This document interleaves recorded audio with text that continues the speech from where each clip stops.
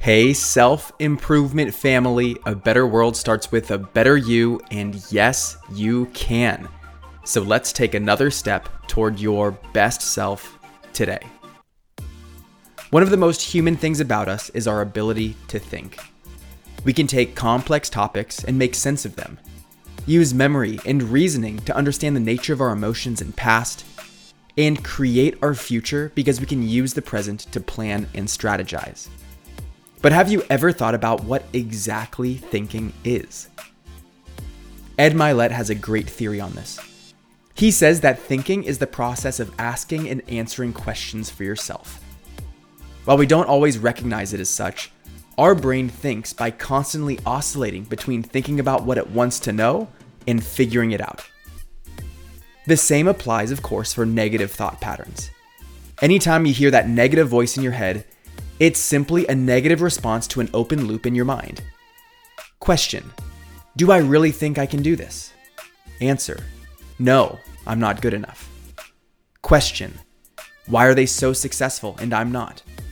Answer: I must be falling behind in life. But within this process, there's an incredible opportunity. We shape our thoughts with the questions we ask ourselves.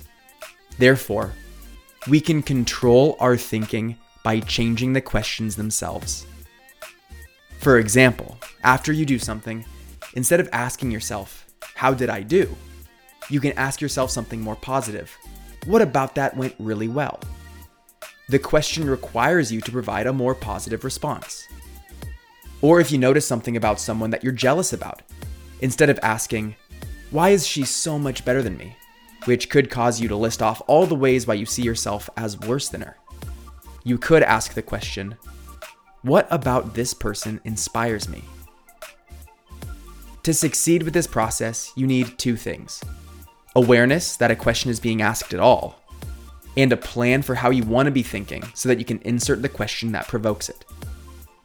So let's create some momentum there right now. What are some of the negative thought patterns you have that you'd like to improve? I'm Brian Ford, and I hope you feel yourself getting better every day, because you are. You grew today. Let's do it again tomorrow on Self Improvement Daily.